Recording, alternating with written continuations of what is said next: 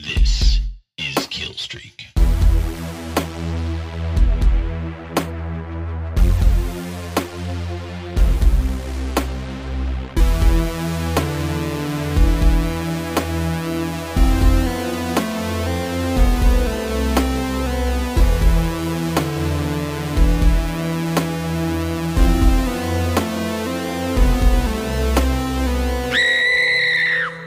Greetings, future lovers.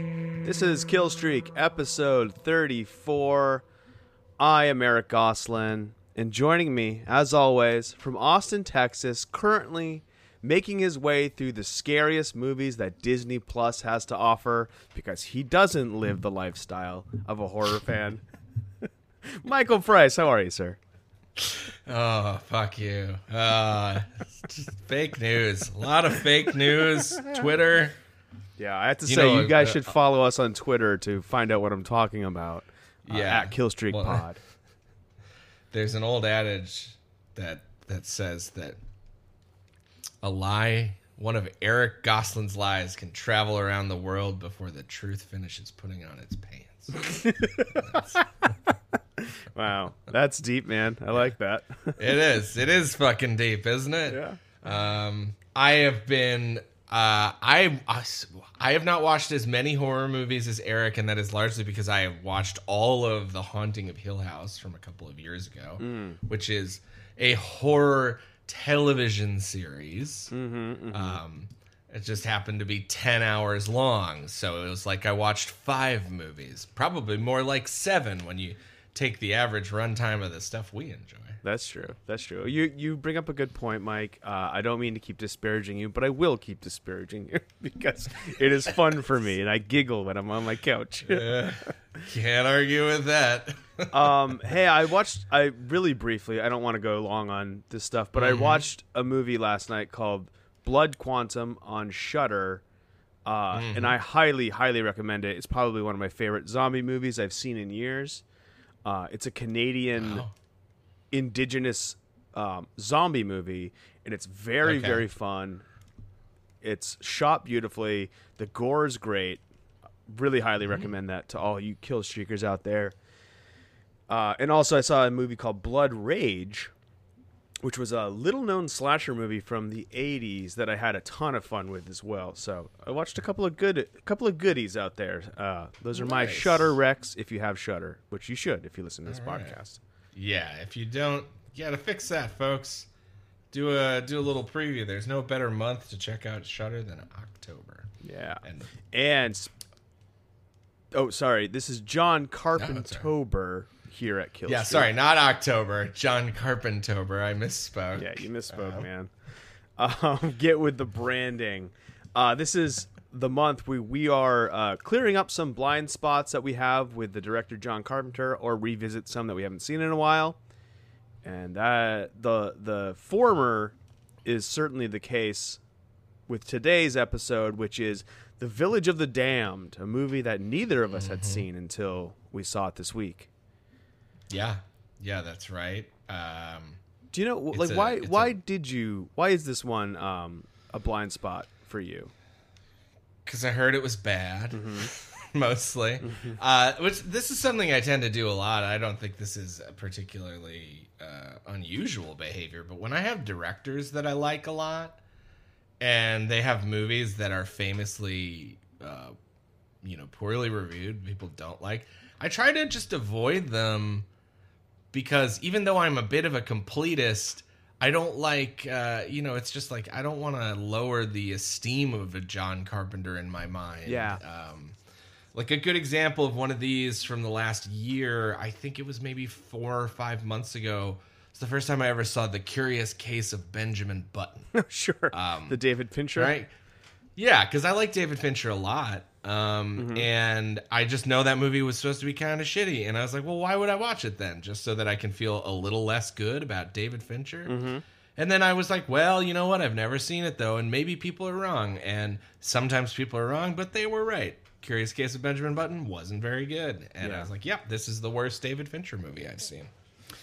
I think I'm right along there with you because I'll see a new movie from a director I love if it's new and current. Yes. I'll make a point to see it. But if it's one that's a few years old and it's just like renowned, like not known to be a good movie, I'll skip it, because I would rather watch a good movie that I know I'm going to enjoy or suspect I'll enjoy more than one that I don't think I will. Absolutely. And I don't know about you, but like this podcast is one that has me watching more quote unquote bad movies than I normally would. Mm-hmm. And I think that from my perspective, like the way I stay optimistic about it is I'm like hoping to discover movies with bad reputations that are actually better than I anticipated, you know? Yeah, absolutely. That's definitely the hope going into this, a lot of these movies. Right. And in some cases that is true, but often cases that is not, which I was say brings me to our blood and guts check here. Sure. Why don't you start? How did you feel about the 1995 remake of Village of the Damned? So how do I talk about this? It felt very much like a bad adaptation of a Stephen King movie from like a lesser known Stephen King's book or something. Sure. Yeah, it has a very King feel. Yeah. It really does. I found it to start pretty strong, but then to be mostly pretty stagnant. And by the end of it, I was really ready for it to be over. Yeah. I agree almost completely. I think at the beginning, I was like, well, this is interesting. I'm very curious to see where this goes. Yep. It's one of those things where it leads with a lot of mystery. And that's always it's a double-edged, or it's not a double-edged sword, but it's a dangerous thing, right? Because then you have to deliver on that eventually. And unfortunately, this movie, the resolution of all of the mysteries that are set up at the beginning are almost entirely unsatisfactory and just like kind of lame. It gets pretty repetitive and boring towards the end. Yeah. Like it's a pretty boring movie. It is. Yeah, after the first like 20 minutes, really. I mean, we'll just say, as you guys always know, or if you're regular listeners, we're going to discuss the whole plot.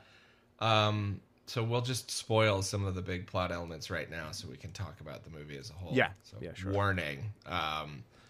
Watch the movie if you care about spoilers before you listen to this podcast. You should know that already. But I would say everything from after Chris Reeves' wife kills herself is just like the movie's bad after that. Yeah, I agree. It really does have a pretty strong start. I was into it, and I thought it was like, this is all super cool and and mysterious. But then after that, it's like, okay, we get it. Well, because there's literally like there's so much you don't understand, and then all of a sudden it's just like, okay, now we know everything. Like the script makes this very odd choice to like, sometimes it can be cool to like jump ahead in time and skip over like things that you don't really need in exposition. But it's like this like skips over a bunch of reveals and things like that. And it's just like, okay, it's 2 years later or 4 years later. And hey, these kids are evil. They have a leader. They can control people's minds. Yeah. And we're going to let you know in about 10 minutes that they're aliens. And it's like, wait, what? Why? Yeah. Why are you doing it this way? It would have been cooler to see like a slower reveal of some of these things. Yeah. And then like, but yeah, all of a sudden it's like, oh, the town's in shambles. Everybody's terrified. The kids are marching around 2 by 2 with their blonde hair. But like, it would have been cool to see some of these things evolve and then get to that point. Yeah. But even then, from that point forward, I don't know that there's much. No, I don't know how. Comes out. Right, and I think part of the problem is like it's tricky because it's an adaptation of a book, like a movie that was an adaptation of. It's a remake of a movie that was an adaptation of a book, so there's obviously source material. But you know, Carpenter he was interviewed about this movie a couple times, and one of the things, here's something that he said about the script that I want to read this line and then I want to talk about it for a second. So the original script for this remake was written by a guy named David Himmelston, who Carpenter then came in and rewrote it. And Carpenter says, it's a truly great novel. It's funny, but in all the drafts of the script I read, everybody was trying to go in a different direction from the old picture in the novel. They avoided it being about an alien visitation, strangely. Come on, guys, we've got to tell the story now. It's there. So I went back to the original roots of it. Should be pretty good. What do you think about that?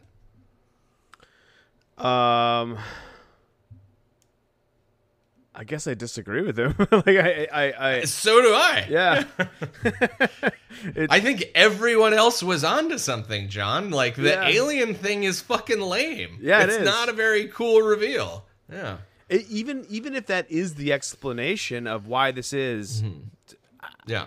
I don't know that we need to spend as much time on it as we eventually do. Right.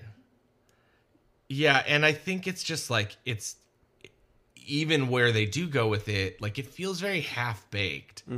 Where it's like, it's so what we're to understand by the end of the movie is they're alien kids.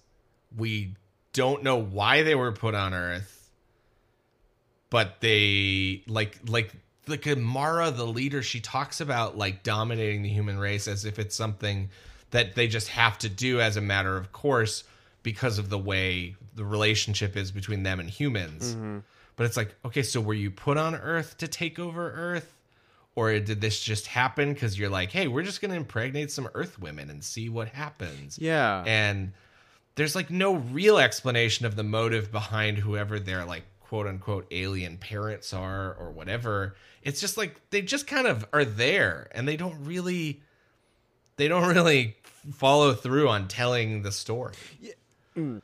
Excuse me. What is the aliens' eventual plan? Is it to take over the world?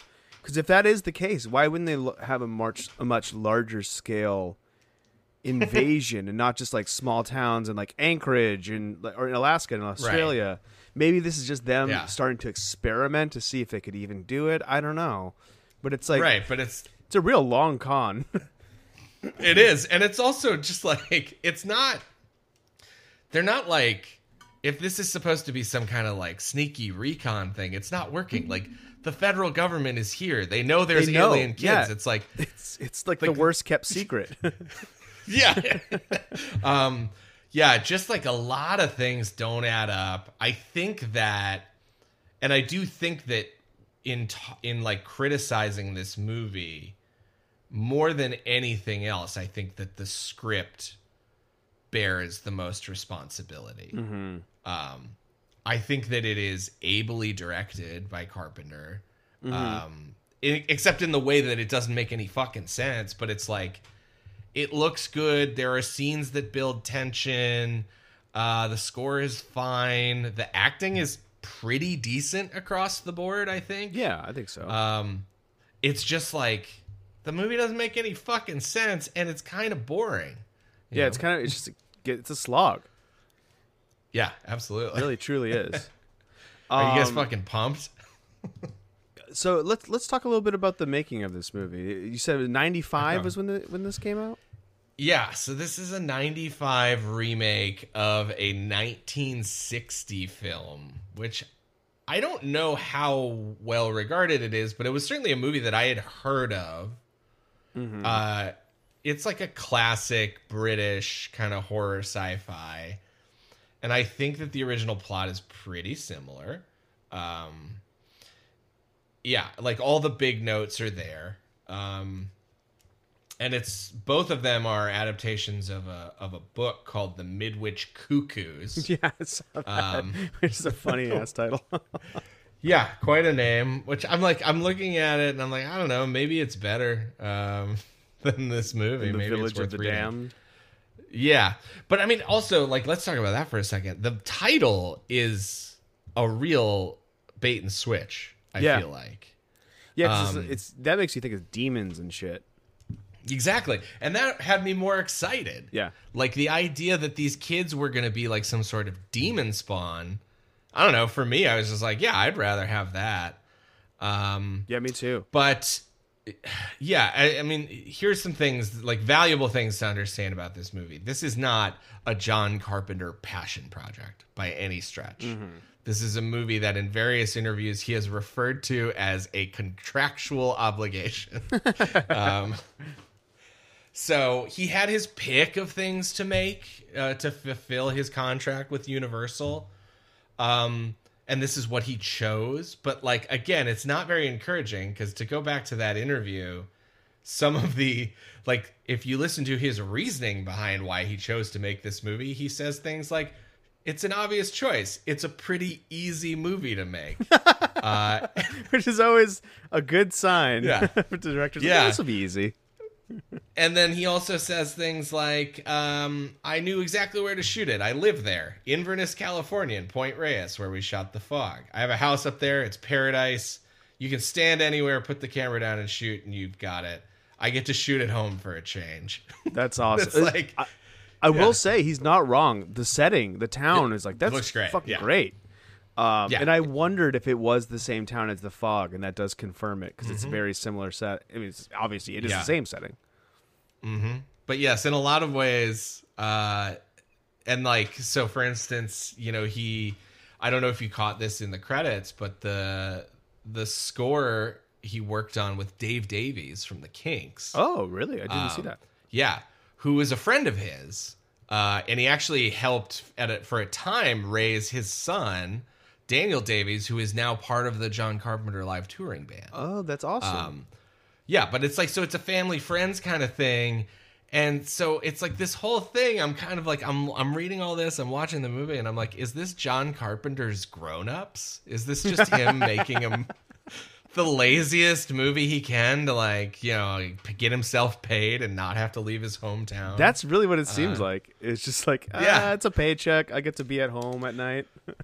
Right, yeah, which I totally get, but also, like, there's not a ton of heart in this. No, and there could be. You know, there could be. Given a few changes, I don't understand why he couldn't get himself passionate about it.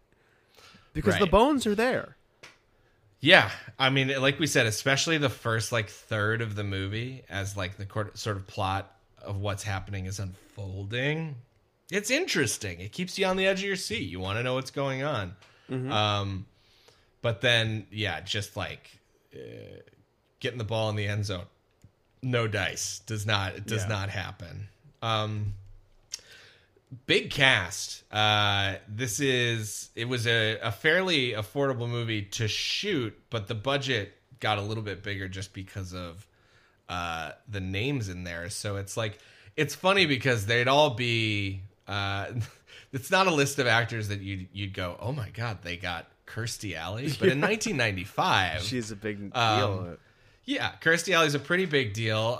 This is a little bit past her peak in terms of popularity. Also, she's trending on Twitter this weekend because she's a Trump supporter. So yeah, I saw that. I was like, oh, this is perfect timing for our movie, for our episode. Yeah. Everybody loves a Trump-supporting Scientologist who is also really big into, scam diet culture. Yeah. She's really, the bingo card is... Triple threat. Filling up fast. Yeah. But so we got Kirstie Alley, Linda Kozlowski from most people know from the Crocodile Dundee movies, married to Paul Hogan for for more than 15 years, I think. Mark Hamill himself, who is sort of maligned in a lot of reviews as being miscast. I kind of liked him. I thought he was good in this role. I don't understand what they're talking about. Yeah, because definitely, like, later in his career, post Star Wars, Hamill, like, most famous really for voice acting. Yeah. I think most notably, like, on the Batman animated series, but then also, like, he's continued that work in a ton of Batman animated films and stuff. He's essentially, like, the Joker emeritus, for until he wants to stop doing it, more or less, as a voice actor, because he's great. And this role kind of had some similar energy for me. I was like a little bit crazy and unhinged, and I actually really liked him. Yeah, I did too. Michael Pare, sexy B-movie star. I'm sorry, I misheard what you said. Michael Pare. Oh.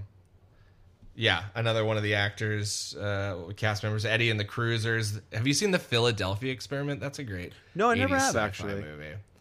Yeah, you should check that out. I think you'd like it. It's not quite Halloween. You might have to wait, until post-October. I'll wait till after, so I'm not Yeah. infringing on any contractual Yeah. obligations I have. Yeah. You don't want to end up like me. Yeah, a total fraud. Yeah, that's right. But yeah, saving the best for last, the headliner, Christopher Reeve, in his last film appearance before he was paralyzed in a horse riding accident in the year that this movie came out. And yeah, I mean, I'm sure people felt this way at the time, but I mean, even now, 25 years on, like, it made me very sad because he's good. I like him. Yeah. He's watchable. Yeah.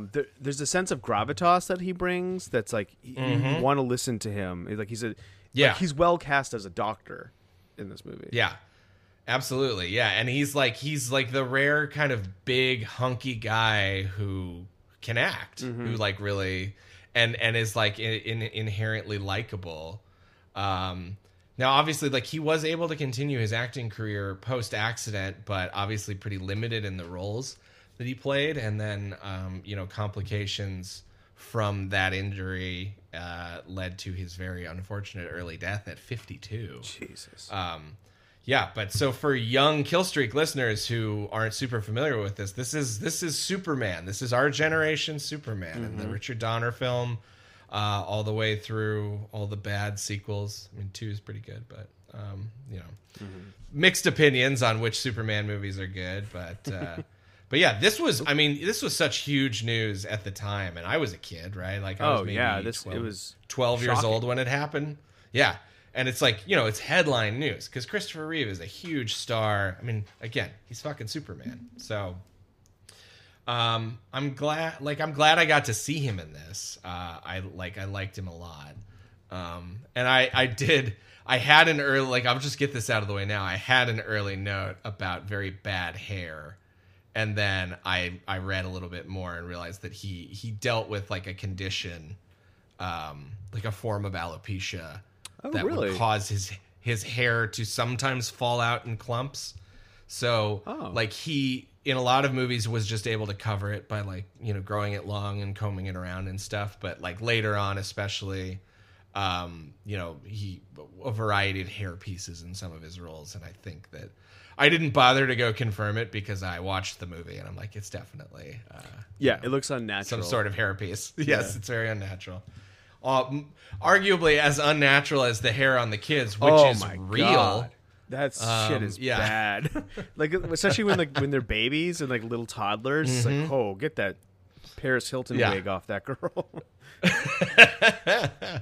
For sure. But Dave Davies, I mentioned, I thought that was a cool piece of trivia. And other than that, I mean, this is just like a Carpenter studio gig, and it is what it is. It is what it is. It's a good way of putting it. Yeah, that's pretty much all I have to add. Well, guys, let's take a quick break, and then we're going to come back, talk about the movie, and then please stay tuned to our final segment because we got something special cooked up for you. It's going to be a lot of fun. Yeah. All right, we'll be right back. All right, we got some really beautiful shots of the Northern California coast. What town did you say this was again? Inverness and Point Reyes. Oh, it's really not. I mean, once all this bullshit's over, I got to spend some time up there. I love it. Yeah, what's the drive for you? Like 6-7 hours to get there? Probably, yeah. I mean, if it's north of San Francisco, it'd be like 6-7 hours. Yeah. So we get some creepy whispering, some like helicopter shots over the water. Spooks some elk. I think they're elk. I'm not really sure. They look like they're fucking from another country, but I guess they're elk. Yeah. Yeah. Then like a mysterious black mist or shadow floats over a house, and we cut inside that house. It's Christopher Reeve. He's playing Dr. Alan Chaffee. He's in bed with his wife Barbara. He gets out to investigate because he hears something. He's wearing tighty whities. Yeah, Every time I see what them, my dad wore back then. yeah. Every time I see like an old movie with a guy wearing tighty whities, like, I should get some of those. But then I'm like, I don't look like Christopher Reeve. I'm not like 6'5" and like Yeah. slender as fuck. He's still chiseled at this point. Yeah, it's funny. I was thinking a lot about his body, as I do with most male bodies when I see them. He's like, he's slender. He's like a tall, skinny guy. Like he would be too skinny, I think, to play like a superhero nowadays. But he looks great. It's just like you can tell he's strong. He probably played football or something in high school. Mm-hmm. Yeah. I bet he like barely worked out too. Probably like went for jogs. Yeah, I do some sit-ups and push-ups and I go for a jog. You know, he's an actor. They all work out like maniacs. Yeah. You know, except for the character actors. So then we get a town sign. It's Midwich. We're in Midwich. Population 2,000, elevation 33. It's a real cute town. There's another house. I was confused by who this was. Is this Frank and Jill in bed? It's Michael. We were talking about Michael Pare. Yeah. And then Linda Kozlowski. Yes. So this is the McGowans, Frank and Jill McGowan. Yeah. They're married. Married couple. Then they're in a truck going to a town event. She gets after him from smoking. He's like, well, I'll quit smoking when you decide to get pregnant, okay? She's the principal, it's revealed. Jill, her name. I already said that. But Yeah. I was figuring that out in real time as I was watching it. Nice. That's what we do. Some autumn carnival is going on. We see Mark Hamill as the Reverend, glad handing with everybody in town. Really cute. Some nice seasonal feeling to this too. Yeah. Even though I didn't grow up on the West Coast, it did made me have little pangs of homesickness. I always miss New England this time of year. It's the best time of year to be there. Barbara's showing off. Christopher Reeve's wife, showing off a new house to a new couple. It's idyllic. And then back at the carnival, Mark Hamill, the Reverend, tells Jill, like, "Oh, we need finger paints." So she goes to her classroom. There's some old coot named Carlton getting loaded in there. Yeah, Carlton, famous film drunk.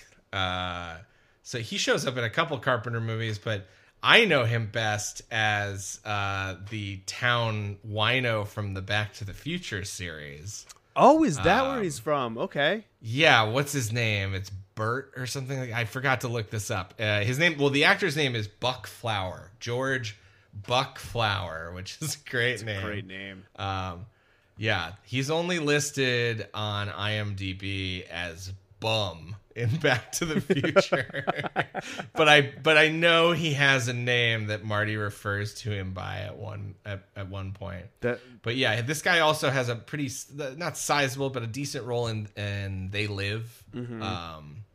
Yeah, and he shows up in I think at least one other Carpenter movie. There's a couple Carpenter regulars, him and then also Peter Jason, who we talked about last episode, who plays Ben. Like wait, who did we talk about? Regular. What did he play last episode? So he is the guy who takes Snake off the helicopter and walks him in and is like talking to him about what's going on. And you were like, you weren't sure if that was him or Stacy Keach, and it was Okay, he looks fucking awesome. I love his hair and his beard. Like, yes, man, it looks so sweet. I hope I look like that when I'm 55. So suddenly, there's a weird noise right at 10 a.m. You see on the clock, and then Jill faints. A bird. There's like a little canary in a bird cage. The bird passes out, and then we cut outside. Everybody's passed out all around town. It looks fucking cool. It does. And also that bird, I think, is a cuckoo. And I think that's where the title of the original novel comes from. There you go. Sorry, bird lovers, ornithologists. I messed up. That's a bird lover, right? Or is that a snake? Ornithologist. Ornithologist. Yeah. Yeah, it's pretty cool. There's like dogs and stuff that are passed out. So the Frank's. Oh, I should say Frank like went to go pick up like a thing of helium. So Frank is out there in his truck. He's not in this whole mass pass out. Right. But he's on his way back, and he sees there's cows in the pasture that are passed out. And then he almost hits a truck that's stopped in the middle of the road, swerves out of its way, starts losing control, and then he passes out, crashes into another truck. His truck explodes. Body count's up to 1 already. Then we cut to the sheriffs are there. They're painting a white line on the road. And if you cross that white line, that's when you pass out, which I thought is a really, really cool idea. Yeah, it's a great... I mean, the only thing I don't like about it is the line's in the wrong place. We find out soon. It's a little bit further. Which is... Yeah, it's like, hey, come on, guys. You can get closer with that line. And then Kirstie Alley is there. She's playing Dr. Susan Werner. And she's like a Fed doctor. I'm not really sure what her official title is. She's like a scientist. She's an epidemiologist. An epidemiologist. Yeah. That's right. I did write that down. Yeah. Yeah, she is. I'm just going to go. I mean, I'll go off my note here, which is Kirstie Alley in this role is tough to take seriously. She is. Yeah. I don't think she's cast particularly well. I think she's fine, but she has a lane, like a Kirstie Alley lane that works, and this is outside of it. Yeah, I agree with you there. Christopher Reeve, Dr. Alan Chaffee, he also was out of town. He comes back and sees us all hullabaloo.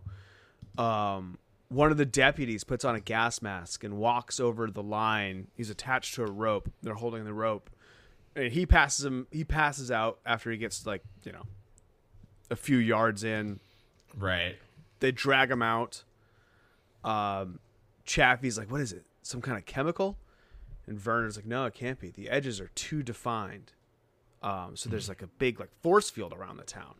Then suddenly the cows wake up and everybody starts to wake up, including Jill and the bird in the classroom.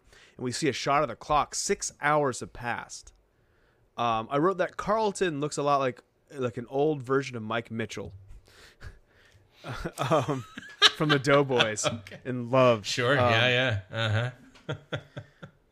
Oh shit! I forgot about this. We cut to a shot of the old guy running the grill, passed out on the fucking grill, and he's just like a charred skeleton mess. Which gross. I thought they were going to do more of this, and this is some of the stuff that does feel. You mentioned King; it feels very King. Yeah. Yeah, it reminds me of a bunch of stuff, like The Stand a little bit. It has a Maximum Overdrive kind of feel of just something vaguely apocalyptic happens, and there's just dead people in like an idyllic small town. Yeah, or I was reminded a lot of Under the Dome. Sure. Yeah, absolutely. And there's that book's almost 1,000 pages, and I'd say 50 of those pages are just the carnage caused by when the dome appears. People getting chopped in half. Yeah. Yeah. Which is what that reminded me of. Yeah. Before we get back into the plot, I want to address two things really quickly. Because I've been doing a little bit of digging while you're talking. You were right. I think that bird was a canary. There's another reason why it's called the Midwich Cuckoos, which actually almost informs the plot a little bit in a way that would have been nice to have this information in the movie itself. So apparently cuckoos, a lot of them are referred to as brood parasites, which are birds that lay their eggs in the nests of other birds. Oh. And there are some species that only do this. So apparently the Eurasian cuckoo, this is the only way it reproduces. And the cuckoo eggs hatch sooner than the host eggs, and the cuckoo chicks grow up faster. So most of the time, those cuckoos will end up, in essence, evicting either the eggs or the young hatchlings of the other species, oftentimes killing them. So, oh, shit. I mean, that's awesome. And it's completely informs the plot, and they don't touch on it at all. Yeah. Isn't that crazy that we got none of that? Wow. It should have been a cuckoo. Yeah. There should have been, quick scene at school where, Jill's explaining that to her students or something. I don't know. Yeah. This could also just be some dialogue that Kirstie Alley delivers at some point to just, contextualize what's happening. Totally. It's not that hard. Yeah, you're right. Yeah. And the other thing, which was a note of mine that I just totally missed when we were talking about it, but way back a number of scenes earlier before the blackout, we had a John Carpenter director cameo at the gas station, which I was gonna really? shout out. Yeah, so he's like, the scene starts on a fucking long gray-haired hippie with a baseball cap and sunglasses on making a payphone call, and That's him. didn't even have to check IMDb. I was like, that's John Carpenter. Yeah, so there you go. So fun body trivia. count's now up to 2 with that grilled guy. Chaffee is reunited with his wife. And, oh yeah, we didn't mention her, but Meredith Salinger. Salinger? Is that her? Yeah, plays Yes, Melanie. yeah, that's the actress name. Mm-hmm. She had passed out while she was filling the bathtub, and the bathtub is like overflowed. So she gets up and she sees something pass by her window, and it's a man in a hazmat suit. And we cut outside. The whole town is swarming with army and people in hazmat suits, which is cool. I always love that stuff in like a small town movie. Or, like I said, it feels like Stephen King, like The Stand or something, like where a town's being like invaded by the army. Right, The Mist. Yeah. Meredith Salinger too. I'm not super familiar with her. Other than I know she's married to Patton Oswalt now. Fox and a half. Oh, really? Yeah. Yeah, she is a fox. I did not know she was. Good. Yeah, for after all. his wife Michelle McNamara Yeah. passed away, he remarried her like 3 years later or something like that. Yeah. Okay. Well, that's disgusting, but that's neither here nor there. I'm just kidding. I'm happy for them. And then as all this is happening, Jill sees Frank's burned out truck getting towed away, so she knows that he is gone. Yeah. And then we cut to a funeral for all the people who have died. Everyone's there.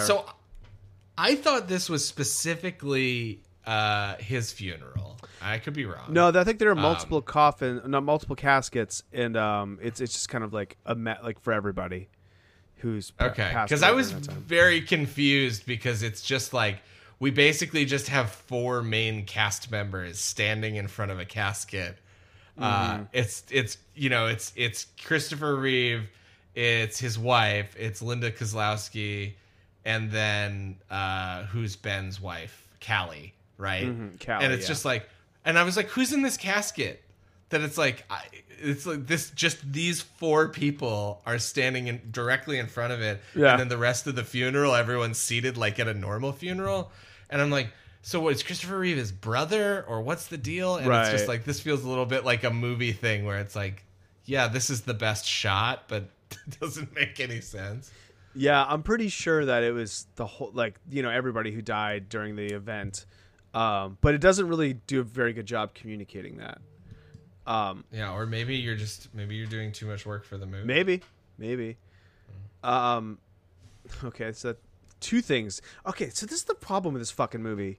I wrote that, like, because as I'm watching this in real time, I've never seen this, so I keep track of things that happen and be like, oh, maybe that'll come back. So in this case, I have 2 notes in a row, which is Dr. Susan Werner. She, like, Kirstie Alley's there, and she just like looks impatient and rude, and she's like checking her watch through the funeral. It's like, okay, well, maybe they're setting up to her to be some, like, government shill who's just like a total B. But no, she's actually a fine person, and like that doesn't really come up. And then we see Jill. Oh, you know what this is? This actually does make sense. Jill is going to check the mail, and then she pauses for a long time, lost in thought. But really, she's having morning sickness. We learn she's like gets nauseous.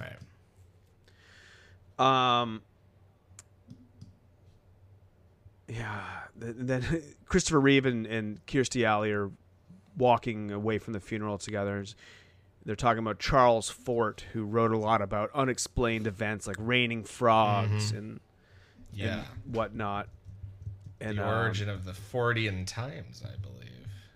Oh yeah. Did you ever read that when you were younger? I never did. No. Yeah, that's pretty cool. Yeah, it's a British magazine that's just about this kind of stuff. It's like about weird phenomena. and that kind of stuff. I'm mostly aware of it from the movie Magnolia because they talk. That was like a big Oh, inspiration for. Yeah. Obviously, it rains frogs in that movie.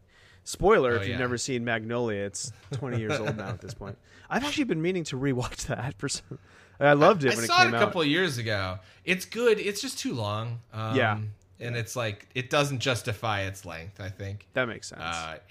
It's a classic movie that's just like, hey, if there was a 2-hour cut of this, it would probably be amazing. I should. I mean, when am I ever gonna have 3 hours now? So to him, she says, "I suggest you read Sir Arthur Conan Doyle, Sherlock Holmes. When you've eliminated the possible, whatever remains, however improbable, must be the truth."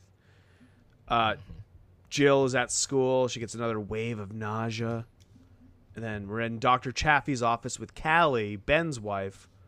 She's pregnant, but she refuses to believe it because her husband, Ben, has been away for like a year now. We learn. Yeah. Then at church, we're at church. The reverend's like cleaning up or doing some churchy things. And Melanie's in there. She's crying.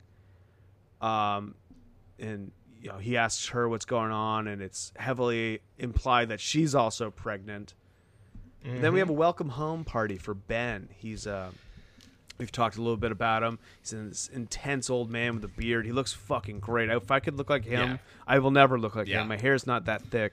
It's so jealous of this man. Yeah, Peter Jason playing just an absolute silver fox in this movie. Yeah. Finally, some eye candy in this movie. He's been away in Japan for a year. I thought he was Callie's father. That's my first thing. I was like, it must be. He's much older than she is. Totally unreasonable. Yeah, he is definitely. Yeah, I wrote. He's Callie's father. They're estranged, apparently. Wait, they're husband and wife. Yeah. This scene is crazy. The party scene. Yeah, this whole scene is insane. Are you? Yeah, I don't have anything more on it. If you have some thoughts. Oh yeah, please. This, for whatever reason, this one scene in this film I just found to be absolutely insane for a number of ways, or a number of reasons. So like, who is the character? I think it's Lindsay Kozlowski's character. I'm bad with character names. I'm all about actors. Jill. Sure. Yeah. Yeah. So Jill gets a new camera. Is that right? Oh yeah, she does. From someone gives her a camera at Ben's going away or Ben's welcome home party, but it's like wrapped in a box, and I don't remember why. Yeah, she's receiving a gift. It's very confusing. It makes no fucking sense. And so she uses the camera with this nice new camera, which is like one of the old ass cameras they make you buy for like photography 101. Yeah. But like she's looking through the zoom lens and watching all this stuff unfold. So we watch this scene take place through like the lens of a camera, which somehow also miraculously amplifies sound because she's like 30 feet away, but she can hear this whole. And some woman at the party comes up to Ben and says, "Hey, Ben, did you ever think you'd be coming home to a pregnant wife after being gone for a year?" Which is just like... That's an insane thing to say. Yeah, what a horrible, shitty, insensitive, crazy thing to say. He understandably, angrily gets up and walks away. And and that's the scene. And I'm like, wow, this was fucking weird. It's so much stranger than most of the movie around it. Yeah, it is weird, and I'm glad you pointed it out because there was details that I missed because it's so early on in the movie. And Callie and Jill look very similar. Like, they're like, I had a hard time telling the two apart at first. Well, and at the beginning of the movie, Michael Pare also looks a lot like Christopher Reeve. He does. So you have all these couples where it's like, wait, these two blonde women look alike. These two brunette dudes look alike. Everybody's in bed together. Yeah. Like, what is going on? It's like, whose relationships or wait, who's who? Like, I had a really hard time telling people apart at the very beginning. Yeah. Well, and this is what happens when your whole fucking cast is white people. Yeah, it really, I mean, truly. Oh, man, what was it? I can't say. It's the show I'm working on. Forget it. But there's a lot of the same looking kind of lot of skinny blonde girls on the show I'm working on, Uh-huh, and it's sure. a little hard to tell them apart. Anyway, Yeah. so Barbara then another scene. Barbara tells Christopher Reeve that she's pregnant, and he's not exactly pumped about it. Then he visits Jill. She's pregnant too. There's a lot of pregnancies. I mean, a lot, much more than would be normally expected. So something's Right. going on. He tells her that all the pregnancies came from the day of the blackout. So he's kind of been figuring this out behind the scenes. Yeah. There's a town meeting. I love a good angry town hall meeting. Man. It just Parks reminds me and of The Rec Simpsons. really made so yeah. I mean it really The Simpsons did it first, and then Parks and Rec made it like a piece of the blueprint of its show, Yeah. which worked really well. But yes, and obviously just like insane townspeople being unreasonable and shouting is Yeah, feels so it's always, familiar. It's always great. And then people are like figuring out because everybody's fucking pregnant. This is all because of that blackout, isn't it? Why don't you just come out and say it? They're all gonna be deformed. Like people are freaking out. Christopher Reeve takes the floor. That's not true. There's no reason to believe that. The tests haven't revealed one abnormality. And then Kirstie Alley takes the floor, and she Her offers. hair is insane. This is insane, right? No, her hair is insane. Her hair what is I said. insane. Yeah, just want to throw that out there. Yeah. She offers for all of you who decide to keep the baby, we'll pay you $3,000 a month in an allowance, like her or Yeah, as long as you let us do tests on them, basically. yeah, exactly. But only if they agree to let the kids be examined on a regular basis. And there's one guy who's like, "Is that $3,000 per family? Because my wife and daughter are both pregnant." And when he finds out it's per baby, he comes so close to literally rubbing his hands together, and they're like, "All right." That's $6,000 a month. It's nothing to sneeze at, especially No, in absolutely 1995 money.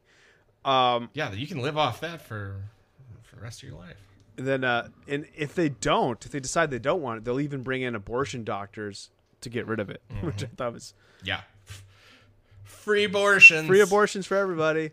Callie tells Jill that she doesn't want to tell Ben because it couldn't possibly be his, and of course we know that he's already pissed off about this idea. Yeah. And it's okay. So not to jump ahead, but the next scene is the grocery store, right? Is that coming up? Potential. Yeah, I don't think I wrote anything down for that one. Okay. So if you have, there's just like a scene. Yeah, no, there's a scene where it's like mostly just like kind of filling in the blanks, where it's like a shot at the grocery store, and there's all these women walking around, and they're all pregnant. Yeah. Right. And so we have this town hall. We've got Dr. Chafee talking about how there's a lot of pregnancies, way more than expected. And at this point in the movie, I'm like, yeah, what? So what are we talking about? Like 100, 200 babies? Right?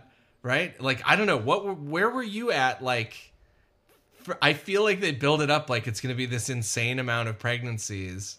And then...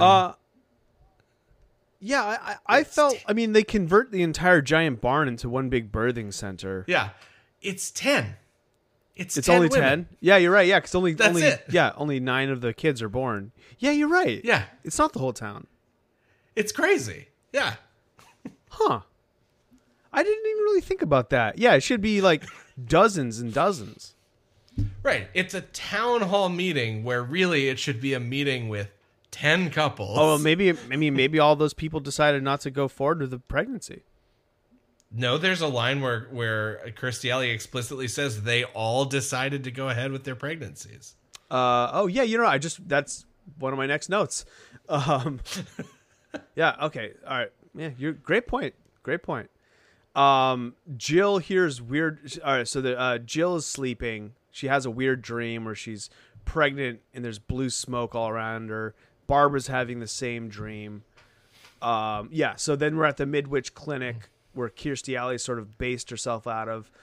She's straight up smoking in the hallway, which is jarring. 95. Yeah, she explains all the couples are keeping the babies. then some time passes. The women get more and more pregnant. There's a Lamaze class. That guy's there with his wife and daughter. I don't know why I got such a kick out of it. He's always with his wife, which I guess, I don't know. What's the protocol there? If your wife and daughter are pregnant at the same time and your daughter doesn't have a significant other? I feel like I'd split my time, but he's always with his wife. Yeah, he's a devoted husband. Yeah. Not a great father, though. They've converted a big barn into a birthing center, and everyone there is in labor at the same time. Melanie is in a lot of pain. She screams for help and has to go to the ICU. Barbara and Alan have theirs. I think it's a girl Alan is Dr. Chap. Yeah, it's a girl. Maya, they end up naming her. The rest of the babies are all born at the same time. Mara. Melanie, they have to like manipulate her stomach to get the baby out, but unfortunately, the baby is stillborn, and Kirstie Alley wraps it in a blanket and walks out of the facility and hides it in a van. Body count up to 4. That's not what they taught me in med school. Wait, did I miss a body? Yeah. You know what? Man? I think I added a body. Well, body count's up to 3. Reverend George confronts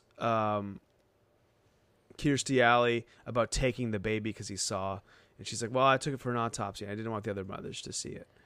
And then we follow her. She like goes and hides it in a room in the Midwich clinic.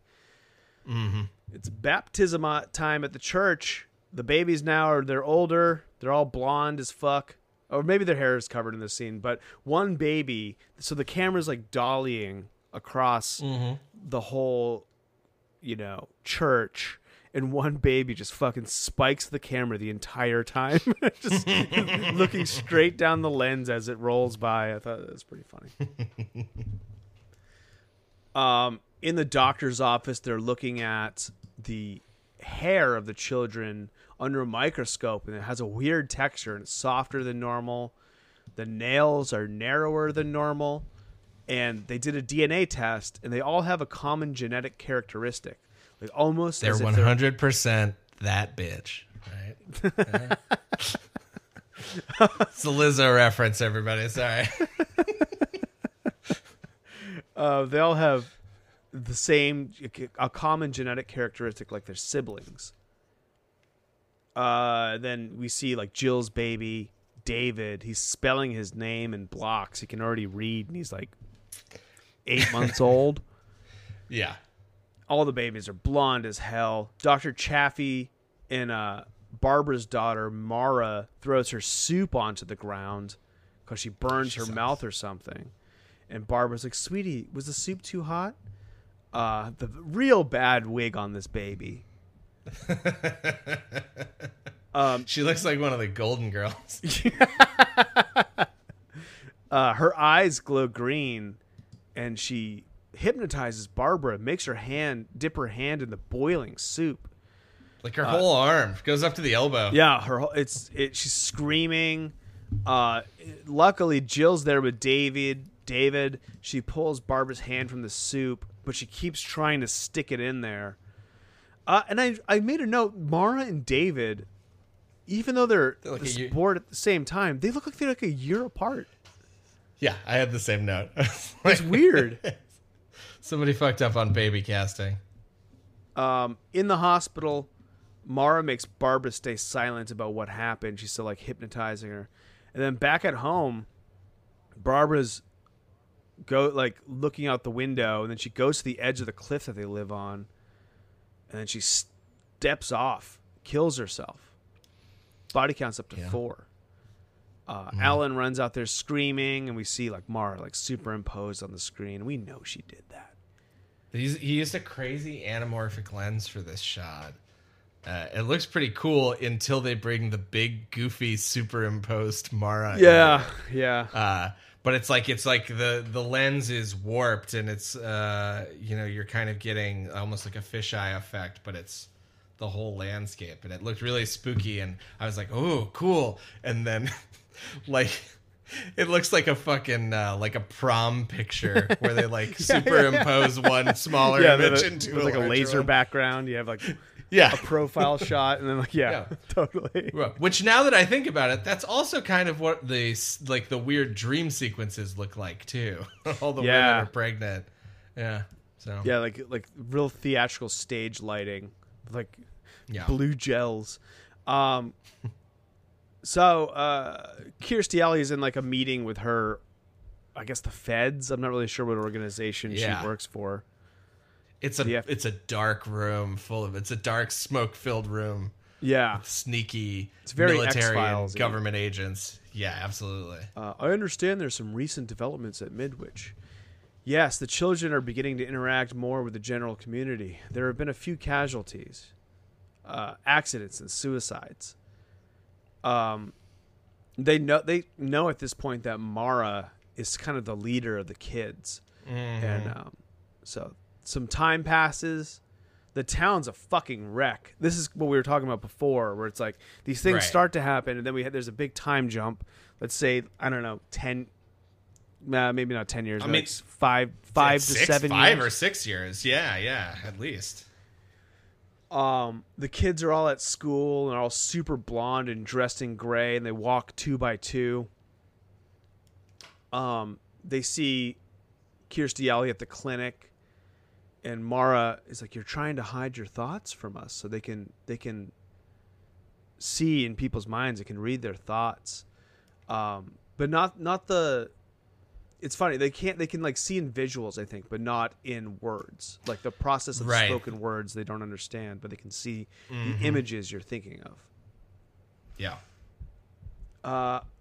So then there's an eye exam for one of the girls. This is a real weird. It's a weird, like, why an eye exam? They're like all at the eye doctor to get checked out. Well, because their eyes are weird. I guess so. Is that what it is? Like they're just like examining their eyes? I mean, I think it's just lazy. It's just like an excuse to do weird eye stuff. Yeah, okay. And also have like a threatening kid scene at the same time. So the eye doctor's looking at one of the girl's eyes, and her irises start going nuts in like that hypnotic way.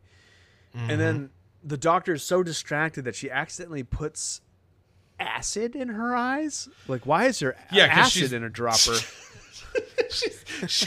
Oh no, I have 3 tiny droppers the exact same size. 2 of them have eye liquid and the other one is acid. What is this thing in the eye doctors that you could accidentally grab? It's fucking crazy. Oh man, I kept meaning to move that. Oh no, I was polishing my figurines with this.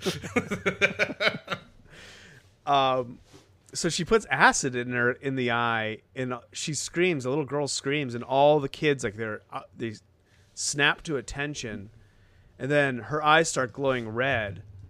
And the door swings open, and Mara is standing there with her glowing red eyes, and they make the doctor pour the stuff in her own eyes. Then the kids are all lined up in a row outside the clinic. Mara it's not Mara, whatever. The girl who had the acid in her eyes has an eye patch on now, and the doctor has permanent corneal scarring. Okay, so eye stuff is always kind of disturbing, but I don't think this is disturbing enough. Like, they should have made her gouge her eyes out or something like that. Yeah, or at least we should see something happen to her eyes. It's literally just lame. Like, yeah, you do an eye drop and then act like you're in pain, and it's like, this is... Yeah, like not jam a scalpel or something. I mean, I know eye doctors don't have scalpels, but something. I don't know. An eye for an eye.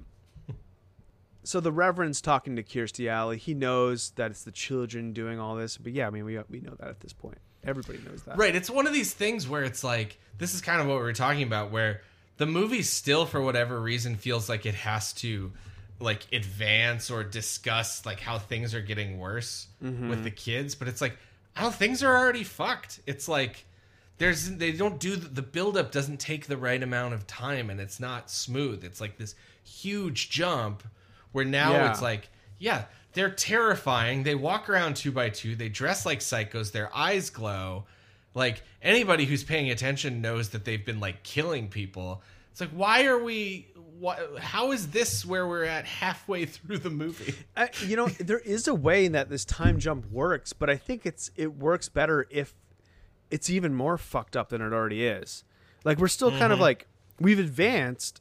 It is fucked up. They're like, the town is afraid of these kids, but like, I don't know, to make the time jump really work, it'd have to be like even more fucked up. Like they're publicly executing adults in the town square or something like that. Right. You know what I mean?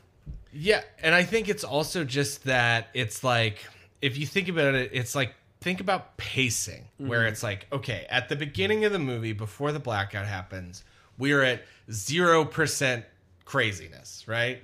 And then by the end, I guess we're at 100%, even though they never really go on like a rampage or anything. No, not really. Like all the carnage that happens at the end is like not really instigated by them. Right. So I would almost argue that it's like by the end of the movie, by the climax, we're at like 80% craziness. And so the movie, it like starts at 0 and then it ramps up at a good rate. Like, you know, by the time we're like a fifth of the way through the movie, it's like 20% crazy. And then what happens is right around the 1/3 mark, it jumps from like 20 to 70. And then the rest of the movie, for an hour, we slowly advance from like 70% to 80%. Yeah, you're and right. it's just the pacing's all fucked up, you know? It really is. So Jill asks Alan, Dr. Chaffee, a.k.a. Christopher Reeve, if he could be their teacher now because they just can't be in regular classes with the normal students. And he's like, well, why bother? What difference am I going to do? Like, what am I going to teach them? And she's like, humanity. She tries to get David, her son, to learn empathy. That's kind of becomes like her big thing, is to try to get them to understand that they're hurting people and what that feels like. Wow, I can hear my son screaming. Jesus Christ. Glad Is he one of them? The kids are all marching through town. David breaks off and he goes towards the cemetery. And Melinda is there. And she's kind of just drinking against a grave, I guess the grave of her stillborn child. And David sees her and she says that she's going to... Okay, so David implants the idea that she's going to kill herself, right? I thought he was seeing or was it. He in seeing her it? mind. Yeah, I was unclear Yeah. about the like. Is he telling her to, or I think he's just seeing that she's going to? I think he's seeing it, but you're not in the wrong here. It is unclear, and it's the movie's fault. It's really not. All we know is he sees an image. We see an image of her committing suicide. Yeah. And based on the way David's plot line goes to the rest of the movie, my assumption was he's looking into her head and seeing. You're right. You know, it. it was so early on that, I think that's partly my confusion was I didn't know that David is like the sensitive one. Right. So then we just cut to Melanie's funeral. She's dead now. Body count 5. And the Reverend starts talking about how all the kids have one mind and no spirit. They look like they have the look of a man, but not the nature of mankind. I have a question just about that last scene. Am I remembering something from later in the movie? Or does David also talk to her briefly? Is this the first time we find out that he is supposed to be, like, her stillborn child was supposed to be his, like, partner? I think that comes later. I think it comes when he's talking to Christopher Reeve in the cemetery. Oh, right, because he does go back to the cemetery. Okay. Yeah. I knew it was in a cemetery. So, because the next thing I wrote, David's back in the cemetery. Alan asks him what's up, and he's looking for the baby who died. That was supposed to be his partner. And Alan's there visiting Barbara's grave, and he holds Alan's hand, so he is the more empathetic of the cuckoos. And then that convinces Alan that's like, I think I can teach them. And he tells her about like what David did out there. So they could make some progress with these kids. So then Alan teaches them. There's a whole thing about like how eyes are the gateway to the soul. And then he's called away to the principal's office and leaves them there. And this scene, it's a little it's like extra contentious with him and Mara. Yes, Mara is they're like throwing her dick around a little bit. Right, and they're really establishing her as like not only the leader, but she's just a shithead. Yeah. Like she just kind of sucks. Yeah. So while he's gone, Carlton, the janitor, comes in. He's like, I know your game. I know what you're up to. Ever since you got here, I've been watching. And he threatens them. And he pulls out a broom and he accidentally hits one of the boys in the face with it. Then everybody stands. And he's like, well, ain't you going to do something? Ain't you going to bawl like all the other piss ants? Well, do something. And their eyes all start glowing. And they back him up out of the room. And backwards up a ladder. He like climbs a ladder backwards. Then he puts the broom to his chest and then jumps from the roof of the school through a truck window, impaling himself on the broom and crashing through the windshield. Body count's now up to 6. Yeah. It's something something that kind of caught me. I'm not saying this is necessarily the wrong way to do things, but normally there's like a progression of these things in a movie like this where it's slowly being revealed to us like that these kids are evil, right? Or they're bad. And it's like you would usually have this happen first, where it's like the guy who's outright hostile to them. Yeah. And is like hits a kid with a fucking broom. It's like, okay, they killed that guy. It feels like a retaliation, right? And also like same with the eye doctor, but the eye doctor, like, it was a mistake, right? Right. So really it should be like the janitor dies first, the eye doctor dies second. Mara making her mother commit suicide for hot soup, like, yeah, that feels like later in the progression of how bad these kids are. Yeah, you know? that's a great point. There's the escalation is all wrong. Yeah, you're right. Yeah, I mean, 100%. So, yeah, Alan's in his house looking at pictures of his dead wife, and Mara comes in. She's like, "There are going to be changes now." So then he's in Susan's office. There's a lot of so this is like my big problem with this movie is a lot of this is just like stagnant scenes of people sitting down in an office talking to each other. Then it cuts to another scene of people just sitting down in an office talking to each other. And there's not much anything happening. And it's that, and then for every 2 of those, we have a scene of the kids encountering someone who does something to upset them in some way. Their eyes flash, they kill themselves. Can like rinse, repeat. That's the whole movie. Yeah. Like I said, after the mom commits suicide, the movie stops doing anything interesting, and it just like repeats this cycle until the end. Yep, exactly. So he's in Kirstie Alley's office. They're talking about how it's some sort of genetic mutation. And it's happened before in remote areas. The same things happened. Everybody passed out. Everybody passed out. They all had mass births.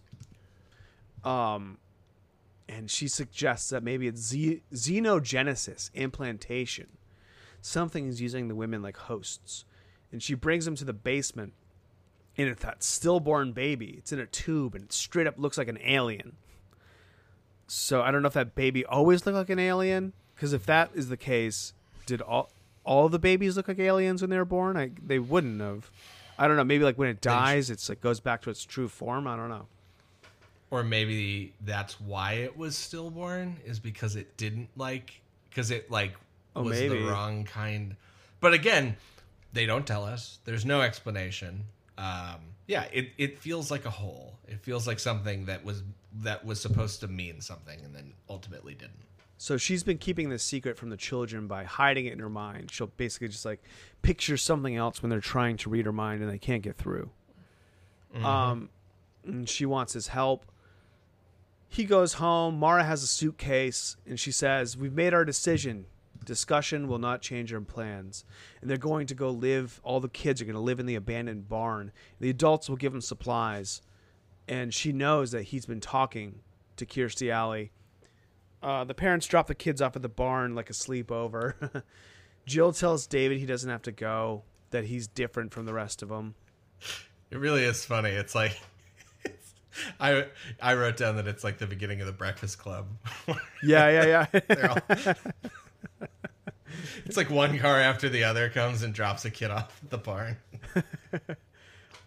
So then the cycle continues. This time it's Ben. He's in his truck looking for his daughter, Julie. He's like speeding along the road, and one of the girls steps in front of maybe it's Julie, steps in front of his That's another truck, one, yeah. And he says, like, I'm bringing her home. Yeah, and this time he doesn't even do anything to them. He's just coming to try to get his daughter. Yeah, exactly. But they make him fucking drive his truck and ramp it into a gas tank, a big like propane tank in the middle of a field. It's a fun effect. The explosion they clearly did with a miniature. If you still haven't rented, you should watch it again. It's really funny because it like is a real explosion, but it's like a toy car flying into a miniature gas tank, and then a big explosion that it probably in reality was like 6 feet high. Oh, that's awesome. I love miniatures. Body counts up to 7. Alan's getting into his car, and Susan runs up to him frantic. She tells that all the other towns with the blackout children have all been destroyed. The adults and the children, like everybody's gone. And she's been told to pack it up and get out of the town. Okay, he goes into the barn classroom. That's where he's now teaching them. And he asks Mara, "Why do you hate us, Mara?" And she explains, "It isn't hate. It's a biological obligation. We have to survive at all costs. All costs." And he asks her why they just can't live together. He's like, if we coexist, we shall dominate you. Eventually, you will try to eliminate us. And then he was like, "Have some compassion. You should feel. Without compassion, you're a doomed species." And she tells him that he knows in some basic sense who and what they are.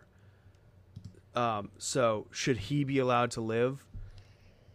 Did that make any sense what I just said? I feel like I just wrote a bunch of It made about as much sense as the movie does. Yeah, it's just like this is supposed to be like their big philosophical showdown. Right. But it's just kind of like, again, this is what we were complaining about at the beginning of the podcast. It just doesn't cohere. There isn't a really clear motive for these kids, for whoever put them there in the first place. It's just kind of like, we're enemies. We need to be enemies because that's how the movie works. Yes. So he blocks her thoughts by thinking about the ocean. And then she says, "All right, we're going to go form a new colony, and you're going to help, and we're leaving tonight." So David's staring into space. Mara comes up behind him. "You're thinking of the one who died. Your development of emotions is disturbing." This is very Borg-like. They're like the Borg from Star Trek. Yeah.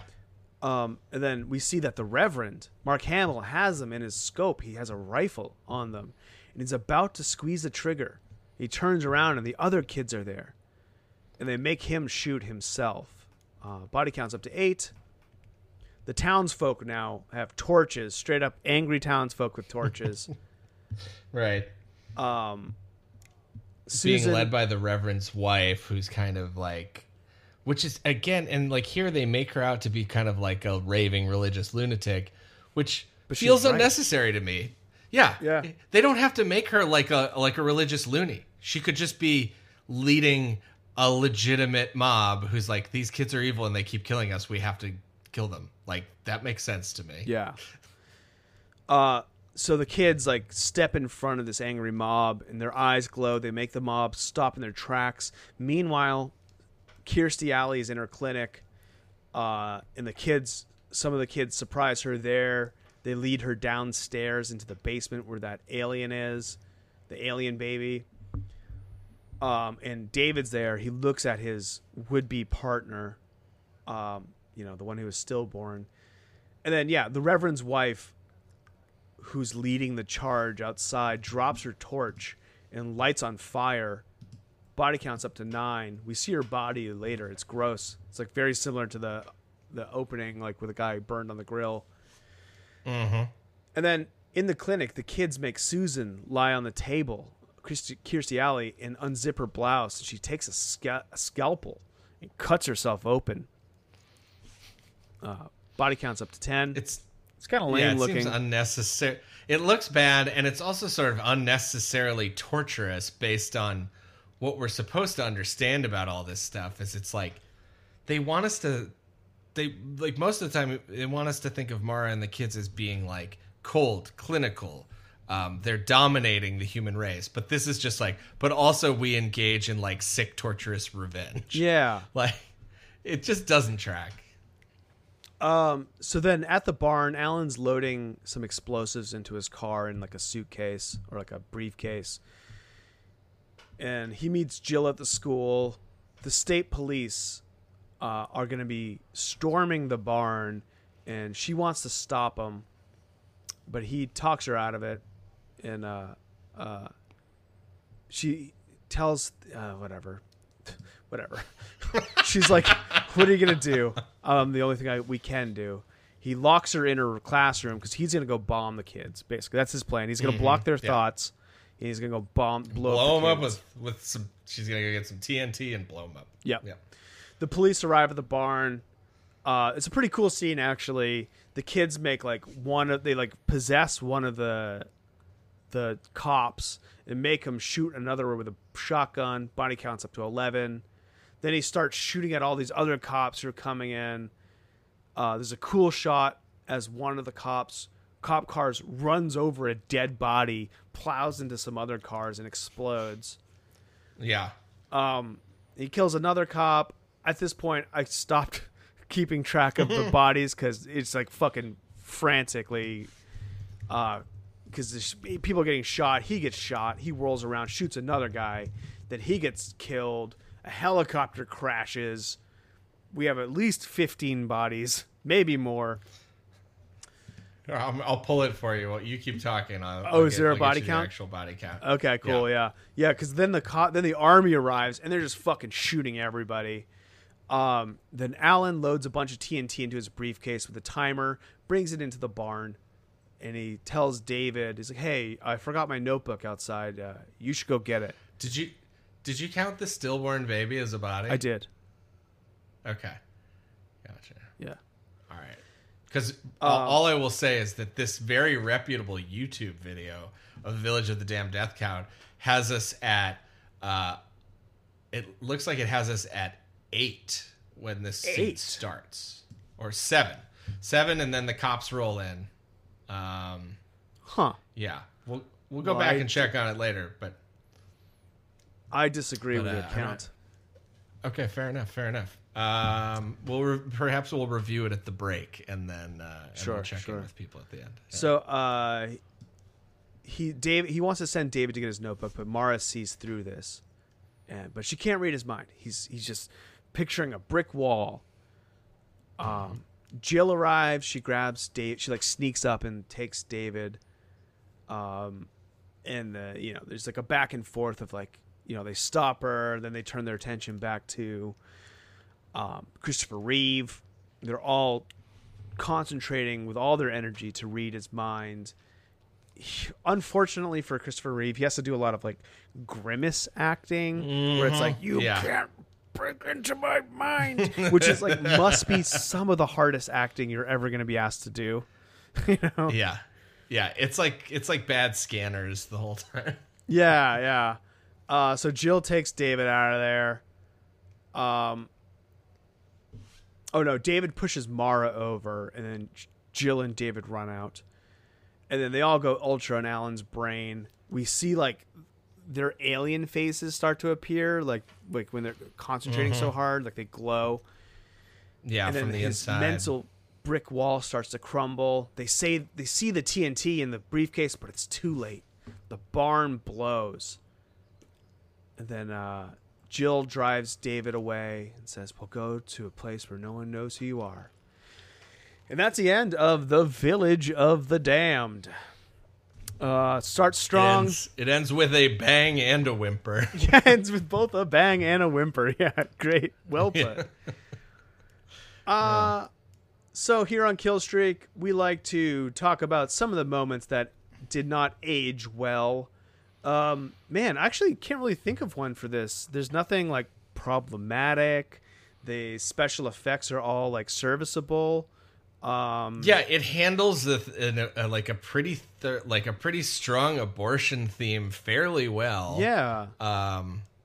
Yeah, all in all, I kind of agree with you. Like, I mean, I'm going to go ahead and say the thing that aged the worst for me was Kirstie Alley's hair in the town hall scene. Sure, it's yeah. really weird. A lot of the clothes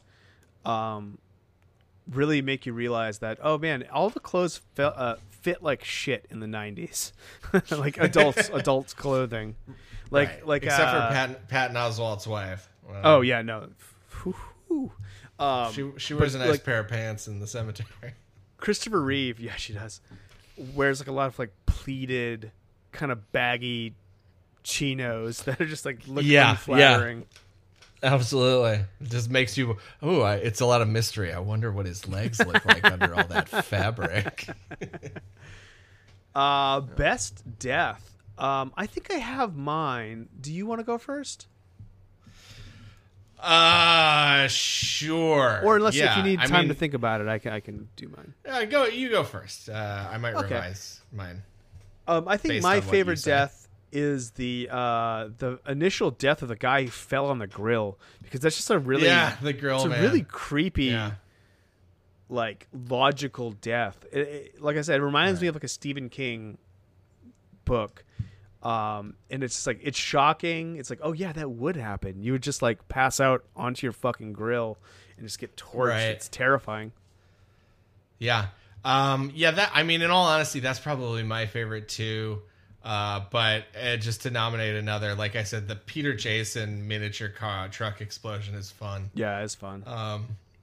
So yeah, but it's not a movie. It's funny because it's a very high death count, but it's not a gory movie. No, really. Not at all. Yeah. Okay, so, part of the reason why we're doing John Carpenter November is to refine our Carpenter scale and to talk about how scary these movies are. So this one, all right, so it'll be good going forward to know that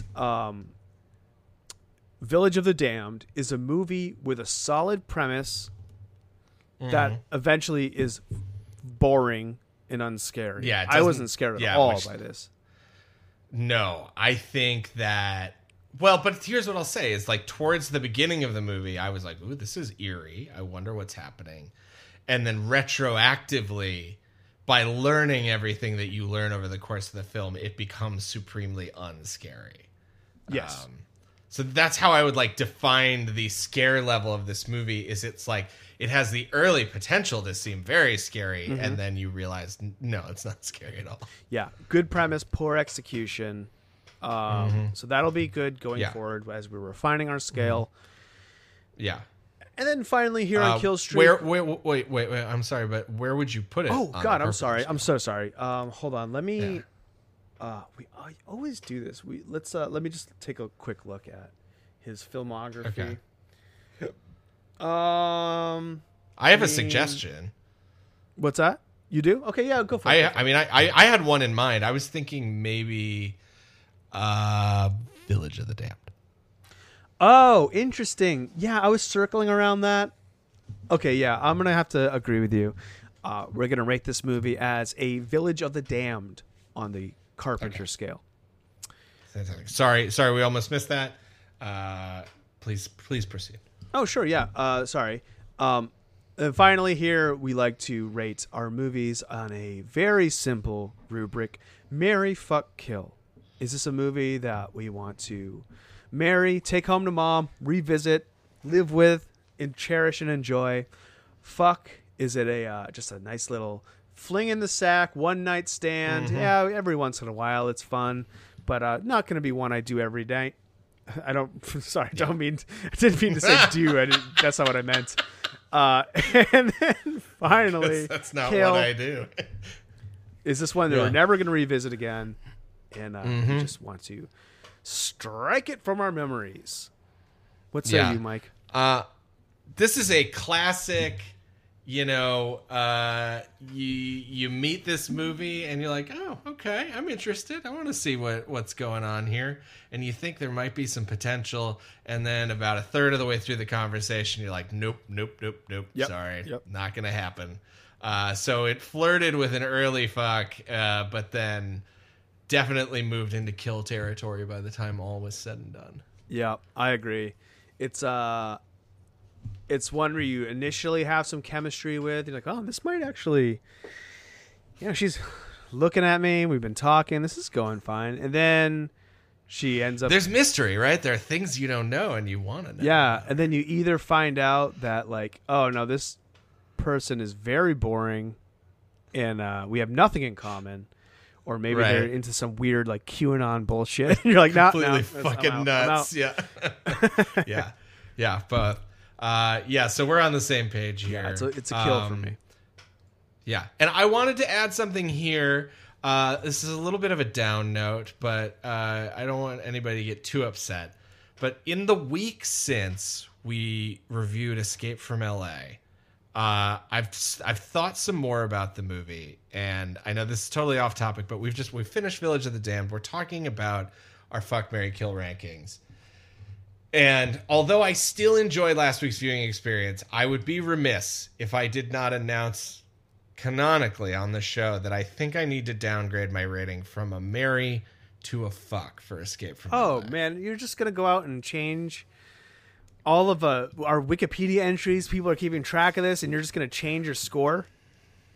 I can't live a lie, Eric. I'm sorry. I can respect it, I guess. Yeah, it was yeah, a fun but I mean, movie, that's the but I think clear it was answer. just that. It was fun. It was fun. It wasn't an all-timer, so... Yeah. Anyways, that's all. Well, thank you for being honest with us, Mike. I mean, this podcast is nothing if not. It would be nothing if we weren't honest with each other.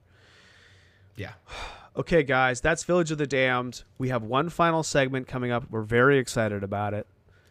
Absolutely. So, hey, we're going to take a little break. Stay tuned. Okay, guys, we're back, and we just want to take a second to clarify, finally, the death count in this movie. Mike, you have breaking news. I do. Please share it with us. Hot off the YouTube presses, we found a video death count from Village of the Damned, although they are missing one, as Eric pointed out, because it happens off screen, so the suicide is not part of this count. But they have it as going into the cops and army guys showdown. The movie is at 9. In our judgment, it's 10 deaths. Then over the course of the showdown between the Highway Patrol, the local police, and the National Guard, we have a total of 76 deaths for the whole movie, plus one. And then in the final explosion, we lose Dr. Chafee and the 8 of the 9 children, which brings our total death toll for the entire movie to 86, which Jesus. is incredibly high for an almost bloodless high. film, too. Yeah. It's It more really akin to an is. action movie, right? We tried to do Escape from LA, and you just have to give up because so many people just get shot in a half-second scene, and it's over, So Yeah, well, thank you for that clarification, and I Yeah. apologize to our listeners that I couldn't keep up with that rapid clip. yeah, well, some of us take our and jobs also more thank- seriously than others. It's all right. Yeah, I understand. Well, speaking of taking horror movies seriously, our final segment is an all-timer. We're rounding into Halloween time, and we have a very special list for you guys. In this list, we are going to break down individually our top 5 Halloween candies. That's right.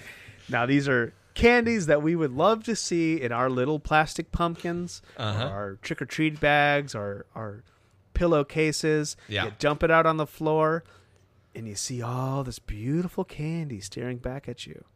Yeah. what pieces of candy are you going to be the most excited to see, Michael Price? Oh, boy. Okay. This is a tough one. And I'm going to tell you, my list is currently still in flux. So it is going to come into focus as we finish this exercise. Okay. But right now, wow. Okay. So I have it narrowed down to 7 all-timers. I do also have 7. Okay. And I will go ahead and I'm going to make my 2 hardest cuts right now. So we are going to have to say goodbye to just missed out on the top 5. This is going to be a wild one. And it's also going to mean that I am ultimately locking in on 5 chocolate-based candies. All the fruits are going to be gone for me. Which is funny because in my normal life, I eat a lot of fruit candy. In fact, I probably get it more often. I like gummies. I like chewy stuff. I don't eat a lot of like hard candies, but I love a Sour Patch Kid. I don't really consider that to be a go-to Halloween candy. No. But one of the ones I'm going to cut here is the classic fruit-flavored Tootsie Roll. Which interesting. I feel like you really only see around Halloween time, but I always, the Tootsie Rolls tend to fall to the bottom of the bag, they tend to be smaller and denser than a lot of other candies. And I always, at the end of my haul, I dump out what's left. I throw away all the regular Tootsie Rolls, but I chow down on the fruit ones. Yeah, I love You them. throw them away? I don't like a Tootsie Roll. I don't like a Tootsie Roll that much either, but I mean, I'll eat a Tootsie Roll. Or I'll gift a Tootsie Roll. Yeah, I mean, I'll give them away if there's some other hog that wants to eat those things. Not me. Anyways, so we're cutting the fruity Tootsie Rolls. And then I'm also going to have to go ahead and lop off. I'm going to say I had peanut M&Ms on here. They come in the little fun size bag. They're delicious. One of my favorite candies. Do I think of them as being sort of classic Halloween candy? No, not really. That's more of a year-long snacker for me, the peanut M&M. So I'm going to cut that one as well. Okay. But honorable mention to both of those. So let's get into our heavy hitters. This is my number 5 pick. I am going to go with the fun size, and obviously you can assume all of these are going to be fun size. We're going to go with a fun size 100 grand bar. Good call. You got a milk chocolate coating. You got crackly rice around a caramel center. It's got a great caramel pull if you snap that bad boy in half. Also, famously, very close to my heart because I like to think of 100 grand bars as the food that made me a fat person. Really? I was an average size skinny child until I was probably 7 or 8, I think. And then I want to be clear, I'm not blaming my mother at all. This is not her fault. But I remember some kid came to our door and was selling candy bars, and she bought a box of 100 grand bars.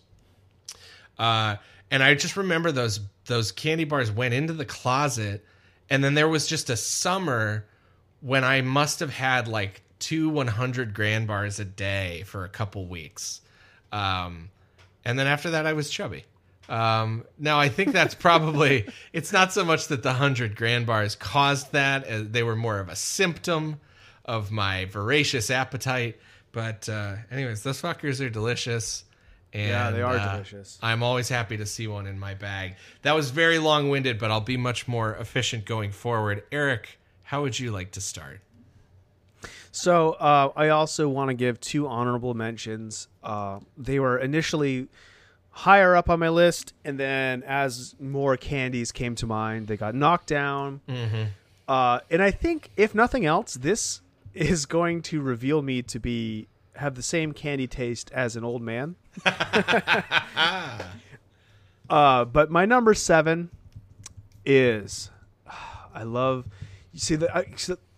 my number 7 is of course going to be a fun size because you don't see too many full size candy bars. I didn't grow up in a rich neighborhood. Something of a fun size, and I think if I'm being honest here, I prefer the full size, which is about the size of a yardstick. Okay. Charleston Chew. Oh, love a Charleston Chew. I love a Charleston Chew, that marshmallowy center. You pop that baby in a freezer. It gets real nice and hard. You can crack it. See, my mom does that. I can't get into the freezer chew. I like it to be chewy. Yeah. I like both, but I think if I'm being honest here, I prefer freezer chew, which is probably, that cannot be good for your teeth. You're going to pull some fillings out with that baby. Yeah, seriously. But it's good. I like to think of it like a Kong treat for a dog. Like you fill a dog treat with like a rubber thing with like kibble and some peanut butter, and you're working at that thing for a while. Oh boy. All right, yeah. But yeah, Charleston Chew, that's my number 7. My number 6, and you're right, man, I don't think I have any other fruit flavors going forward. And in my personal life, I do love a gummy bear. I love a gummy worm. Oh yeah. Any sort of like, those are my go-to, really, like in like actual everyday life. Mm-hmm. But for my number 6, I'm gonna have to go with Candy Dots. They come in a little cardboard box. Sure. They have maybe like 3 or 4 inside of them. There's not much going in there. But they're big and chewy. Not the same consistency as a gummy bear. They're a little more like a gumdrop, but without that gross medicinal taste. Right. Or the granulated sugar. Mm-hmm. It's a nice, satisfying chew. So there, I will always be... Is there a licorice dot? Is that part of the mix? Is there a licorice dot? Yes, Yeah. I believe there is. Okay, so that automatically you lose points with me. But now I'm Googling it and I'm not seeing licorice. So you might be in the clear. Oh, okay. Yeah, okay. Yeah, I don't know why I'm thinking. Maybe there's another similar kind. Yeah. Oh, you know what? There's crows. Okay. They're called crows, I believe, which is problematic now that I think about it. Yeah, yeah. And a traditional gumdrop mix would usually have a black licorice too, I think. Let me look. I really want to make sure that I'm not. Yeah, they're called crows. They're basically licorice dots. Yeah. Man, that is a bad title. Because this makes me think of Jim Crow. Anyway, so those 2, honorable mention. But my number 5. Yeah, it's the real fully one. In old man territory here is our Whoppers. Malted milk balls. Okay. Yeah, I love that malted milk ball taste. I like to suck the chocolate shell off of them and then let that malt dissolve on my tongue. Yeah, that's nice. Yeah, that's definitely old man candy, but I do love malt. And I've reached a place in my life where on the rare occasion that I'm getting a milkshake, I'm getting a malt every time. Oh, yeah. Give me that malt powder. Yeah. Yeah. So malted milk balls, Whoppers, more specifically. And I'm thinking of the ones in the like M&M packet, like the the wax paper, not like, because they also come in boxes, but I prefer the ones in like the paper packets. Sure. You get a little more malt ball for your buck. Congratulations, Whoppers. You're number 5. I dig that. I'm into that pick. And I like that you have your weird old man picks, because I feel like as I narrowed mine down, I just, by virtue of what I like the most, I got a little mainstream, I think. But we'll see. My number 4 is a candy that to me is like a quintessential Halloween candy, because I'm always happy to see it on October 31st, on November 1st. But like, God help me, I don't think I've ever purchased one in my life. And that is the little mini Mr. Goodbar. Oh, sure. I do not like Hershey's chocolate. Let me go on record. I think a Hershey's bar is a waste of an indulgent treat. If I'm gonna have that kind of sugary thing, like Hershey's milk chocolate, I mean, all you have to do is ask a European person who has grown up with real chocolate as their like, oh, yes, I'm gonna have a chocolate bar. Like it's like fucking, it's like shit to them. It's like the same as like drinking a Budweiser, like a Bud Light, where it's just or like Wonder Bread. Yeah, it's such a horrible facsimile of actual chocolate. But you sprinkle some peanuts in there, and fuck it, man, yeah, I'm on board. I like it. Yeah. I'm a big fan of a crackle too, but I think Mr. Goodbar is definitely superior. But But yeah, everybody knows what I'm talking about. Those little foil, it's like the foil wrapping with the paper around the middle, the classic Hershey's miniatures, one of the most old school Halloween candies there is. And yeah, for me, the only problem with the little Mr. Goodbar is, you know I'm going to eat like 6 of them. So. Yeah. You don't really see full-size Mr. Goodbars, do you? Not much. I guess they probably exist. They but do exist, but they are not. I'm also never looking for them though either. So maybe after this conversation, we'll keep our eyes open. Maybe I'll purchase my first ever Mr. Goodbar. I think if gun to my head, if I'm going to pick between a Mr. Goodbar and a Crackle, I think I'm going to go with a Crackle. But I do respect a Mr. Goodbar. Okay. All right. So my number 4. And this is one that I probably prefer more in the fun sized than I do a full size, because I think the full size can be a little overpowering and overly sweet. But I'm going to go with Bart Simpson's favorite, Butterfingers. Oh, yeah. Although I have to say, the new Butterfinger recipe, not as good as the old one. I like it more. Oh, really? See, I like the original Butterfinger. And you're going to sense a theme here, because I like to suck all the chocolate off. Then I like to slowly eat the inside of the Butterfinger as the layers of shale that are the inner Butterfinger. I feel like you remind break me off. You're like Nicolas Cage, right? In Face Off. I could eat a peach for hours. Yeah, that's you. That's you with the candy bar, you sicko. Oh, man. That's a good take, though. I especially agree with the mini versus full size. The idea of chowing down on a full size Butterfinger is a little overwhelming, but that little bit is nice. But yeah, I tried the new blend, and I'm quite a fan. I think it moves it a little bit closer to a real peanut butter flavor versus the weird, because they say Butterfinger is a peanut butter bar, but it's like it doesn't taste like peanut butter. It tastes like its own thing. It doesn't taste like peanut butter. It's like toffee with faint peanut butter flavoring. Yeah. Okay, my number 3 is, and maybe I'm speaking too quickly for the rest of our audience, but to me, this feels like this is like the Lakers, like the Los Angeles Lakers franchise of Halloween candy. And I imagine if I was playing Family Feud and I had to guess what's the number 1 Halloween candy kids want to see, I'm guessing this is it. I could be wrong. For me, it's great. It's one of the best ever, but it's only number 3 on my list. That is a mini Snickers bar. Now, there's a couple different sizes here, and I think this is important, and this is going to come up again with my number 1. But I believe there's like a Snickers fun size, and there's Snickers mini. Yep. And I'm talking about Snickers fun size. It is still a rectangle. It's a small rectangle. Snickers mini is like a little cube. And the Snickers Mini... It's like mini, a postage stamp of a Snickers. And it's just not enough. You don't get... you can have one of those and not even get a quarter of a peanut in it, you know? It gets too close to a Milky Way bar, which is... No, that's a thumbs down for me. I want peanuts, goddammit. I do like a dark chocolate Milky Way bar. Those are pretty good. If we're gonna go Milky Way. Yeah, but the Milky Way, is that special dark? Is that what it is? Or midnight? Yeah. Is that what it is? Milky Way midnight? I forget. Might be that. But either way, give me a Snickers fun size bar.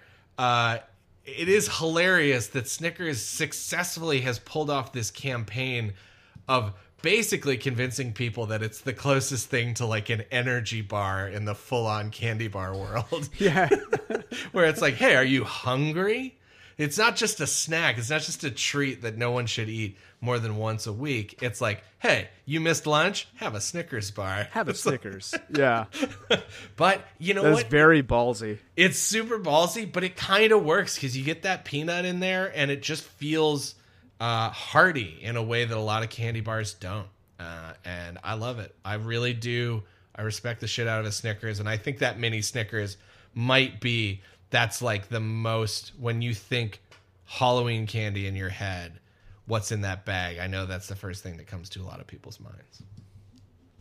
So you're mini Snickers. Or mini Snickers, fun size, not mini. Fun size Snickers. Gotcha. Yeah. Okay, so my number 3 pick. This is probably going to be my most controversial pick out of the whole list. I'm foreseeing kill streakers banding together like the villagers in Village of the Damned and coming at my house with torches. Because my number 3, I could have put it higher, maybe even. I'm talking Ghost Peeps. What? I fucking love Peeps. I'm a What? big peep head over here. And I think the ghost variation is very fun. That little, the like black ink that they write the faces on. I like to tear that off. This is And madness. crunch it between my teeth. I like to specifically let a peep go stale. I'll let a peep sit overnight so it gets hard. Like a Wow. nice crust with that granulated sugar. I love me some Peeps. I'm not gonna suck the granulated sugar off. I'm not No? gonna do that. Okay. No, I will bite the head off. I start on the head, and then I make my way down the rest of the body. All right. So this is also controversial because I don't know that I've ever seen a ghost peep inside of a trick-or-treating bag. They really sell those in like 4-packs. Yeah. But listen, we're talking Halloween candy. I could imagine at some point in my life I got a peep in my trick-or-treating bag. So I'm going to bend the rules a little bit Okay. because my love for the peep is so strong. All right. Well, you've really blown this thing wide open now. But lucky for you listeners, I am here to get things back on track with some real down the middle heaters to close out my top 2. My number 2 is, I'm not going to say it's a controversial pick, but sandwiched in between my number 1 and number 3, which are like straight up Mount Rushmore all-timer Halloween candies. My number 2 maybe falls into the B category. Maybe for you, it is an A category. Maybe it's S tier. Maybe we're doing it the Japanese way. Whatever you're into. My number 2 is a fun-sized Twix bar. Oh yeah, that's nice. Yeah. I as you may have sensed a theme here between Twix, Snickers, 100 Grand. I do really like the formula of a milk chocolate, a caramel, and then some sort of crunchy element. Be it a peanut, be it a crispy rice, or in this case, give me a little cookie. But I love a Twix bar. I don't often purchase a real Twix. If I'm getting a Twix at the gas station, I'm usually going peanut butter because I'm a real peanut butter chocolate head. But that classic Twix, it does the job, and it's a great caramel. Again, it's like similar to the 100 Grand. It's got that real nice stretchy texture. It's not super chewy. And yeah, like I don't know that I've ever had the cookie that's in a Twix bar out in the wild as just a cookie, but it works really well in this application. Yeah. This will shock you. Do you know how I like to eat a Twix bar? It's like to suck the Like a chocolate off. fucking pervert. And leaving only the cookie and the caramel. Then I tear the caramel away from the cookie. And then I eat Then the you, cookie. do you dissolve the cookie in your mouth? Sometimes. What do you think of the cookies and cream Twix? I think it's tasty. It is missing the textural component of the caramel for me. Sure. Yeah. Which again, I think it's they're good different to with mix it peanut up butter with. too. Yeah, sorry, go ahead. You're gonna say. Oh, it's good to mix it up with the cookies and cream one every once in a while. But when I'm thinking Twix, I'm thinking that traditional caramel. Yeah, for sure. Can't go wrong. When it comes to Halloween, I'm a so traditionalist. number two for me, it's already been said, so I'm not going to spend too much time on it. It's a fun size Snickers. Yeah. I think like this is just like, if we're being honest here, like that's just a fucking great candy bar. Snickers is a great candy bar. Yeah. And the fun size I think is the perfect size for them. Like for all the reasons we said. The mini is too small, not satisfying enough. The fun size, perfect. I mean, give me a full size, sure. But if I eat a full size Snickers, I'm not going to want to eat other candy. Yeah. Behind it. And It's get a the perfect fuck amount. and get out of here with the king size. That thing is overwhelming. Oh no. I'm lucky that like I don't have too much of a sweet tooth. I do enjoy candy, but I am perfectly happy with a small bit of sweet. Not eating a whole I can eat a bite of cake and be just as satisfied as eating a full-size slice of cake or something. You know what I mean? So I'll always enjoy the smaller of the candies. Okay, so now we have number 1 picks. All right. I wonder if we're going to say the same thing. I mean, if you think there's a chance, then I think we are. Because, I mean, for me, this was like I was like, do I have something that's like a little more like a Mike Price special that I'm going to put up here? That's like my little thing, but that's kind of my Mr. Goodbar, my $100,000. They're like a little more unique to me, maybe. But there's something undeniable about my number 1. It's one of the great candies of the world, any time of the year. And as we discussed with the Snickers bar, size matters. Here, more so than anything else. Because my number 1 candy is a Reese's Peanut Butter Cup. Hell yeah. Not a Reese's Miniature Cup. To be clear. Yes. The ratio of chocolate to peanut butter is off. There is too much chocolate in a miniature cup. Yep.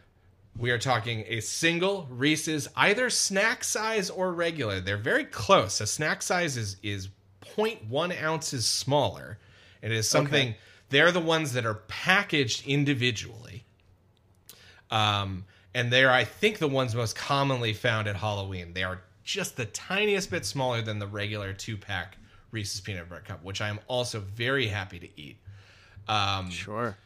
There's a couple seasonals, Ghosts with white chocolate. I think they're tasty, but I want milk chocolate over white chocolate when I'm talking a Reese's Peanut Butter Cup.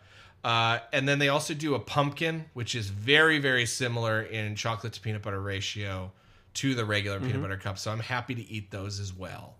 But yeah, man, Reese's Peanut Butter Cups are they're fucking all-stars for a reason. Well, let me join this conversation and say that my number 1 pick is also a variant of the Reese's Peanut Butter Cup, but it is specifically the peanut butter pumpkins. Ooh, okay. Talk to me more about your pumpkins. And I think so. I will. The peanut butter cup is my favorite candy. That goes without saying. So when I was thinking about this Halloween, it was between the regular full-size peanut butter cup, like you were saying, not the minis. I'll eat a mini, of course, but I want the disc. Right. The flat disc of a peanut butter cup. I even remember the giant peanut butter cups. You remember those? Well, there's big they're a little cups. bit too much. Yeah, the big cups are very Maybe I'm big. thinking of big cups. But there's also World's Largest, which is like a half pound. But that's a Reese's brand, yeah. That's the one you get for like Valentine's Day, where it's like, I love you this much. And peanut butter? But the peanut butter pumpkin, because I know with peanut butter cups, there's a lot of controversy. A lot of people, they're thinking very hard about the ratio of peanut butter to chocolate. The peanut butter pumpkin does have more peanut butter than the standard peanut butter cup. Yeah. But I think for a treat on Halloween, that little extra bit of peanut butter works for me. But, gun to my head, this isn't a list of favorite candies. This is favorite Halloween candies. I will prefer a normal size, but on Halloween, I'll fucking kick it up a notch and I'll eat that peanut butter pumpkin happily. It's the treasured part of my candy haul. Reese's Peanut Butter Pumpkin, I love you. Wow. I think I might have to go out and do a little side-by-side this week. Sure. Oh, yeah. Just do a little pumpkin versus standard cup and see what I think. We could even I could do the same. We can revisit this, and we can talk specifically about. We can revisit on the next episode our verdicts on peanut butter pumpkins versus peanut butter cups. All right. Well, I say it's a deal. Let's go out and get some peanut butter cups. Twisted my arm, you son of a bitch. So that is it. That wraps up our top 5 trick or treat Halloween candies. You know what? You agree? You disagree? You got some other picks you want to throw out there? Let us know. Hit us up. Eric, where can they find us? You can find us on Twitter at KillstreakPod. You can write to our email at killstreakpod@gmail.com. No, not at Killstreak. You got it. Killstreakpod@gmail.com. Visit us on our Anchor site and leave a voicemail Sure. if you so choose. Yeah, which would be anchor.fm/Killstreakpod. It's all Killstreakpod. Yeah. Exactly. We have an Instagram that we should be more active on. Yeah. But Yeah. we'll And we check that out. Also at Killstreakpod. We're pretty easy to find if you're being honest. There's not another Killstreak podcast. That's what part of why we named it this. But yeah, really let us know. Let us know what you like to find in your bag, and if you have any other ideas for segments you'd like to hear us do, questions we can answer for you, suggestions for future series to cover. Really, anything you want to talk to us about, we're here. We're ready to take your call. And like Frasier said, I'm listening. So coming up Thursday, stay tuned for another one of our October live commentary episodes. Yeah. We are watching Killer Clowns from Outer Space with Mookie Blakelock. Oh, yeah. Who you might know. He's a comedian. He was on Don't Trust the Bee in Apartment 23 and Wet Hot American Summer First Day of Camp. Yeah. And you can find him on Twitter at Lil Mookie B. Yeah, podcast fans will know him from Comedy Bang Bang, Improv for Humans. He's all over the place. He's hilarious. We have a great time. Check it out. Watch Killer Clowns from Outer Space with us. Yeah. And then next week, we will be wrapping up John Carpentober a week from today, next Monday, with The Ward, the most recent feature film by John Carpenter, which at this point is now 11 years old, I think. Yeah. Right? Yeah, it is. It's like 2010. Yeah, so 10 years old. Yeah, around there. Yeah, so it's another one we've never seen. I'm excited to see it. I've definitely put it on my queue a few times and just never got around to it. So finally, have an excuse to check it out. Yeah. Looking forward to that. Absolutely. Hey. Anything else you want to plug before we wrap this baby up? Rate us and review us on Apple Podcasts, please. Let's help get this podcast out to more people, so we can keep doing it. And who knows? Just imagine if you guys really coalesced into a Killstreak Street team, and really started pushing us out there. Eric and I start making a little bank. We could quit our jobs. We could become full-time podcasters. We'd be at least 20% more invested in putting this out. Eric would probably fully count all the bodies. I might actually take notes for a whole movie. These are all the things that you guys could look forward to. This is crazy talk. Anyways, yeah. Do what you can to let people know about the podcast. Now is the time. There is a week left in October, a week before Halloween. Get it out there. Let people know. And let's see if we can build up our audience. Oh, yeah. Oh, sorry. Also, on Twitter, if you haven't noticed, I've been keeping track of all of the Halloween movies we've been watching. So Sure. you can follow along there, chime in. And, as always, there's a lot of pregnancies. I mean, a lot. Much more than would be normally expected. Classic line from Village of the Damned.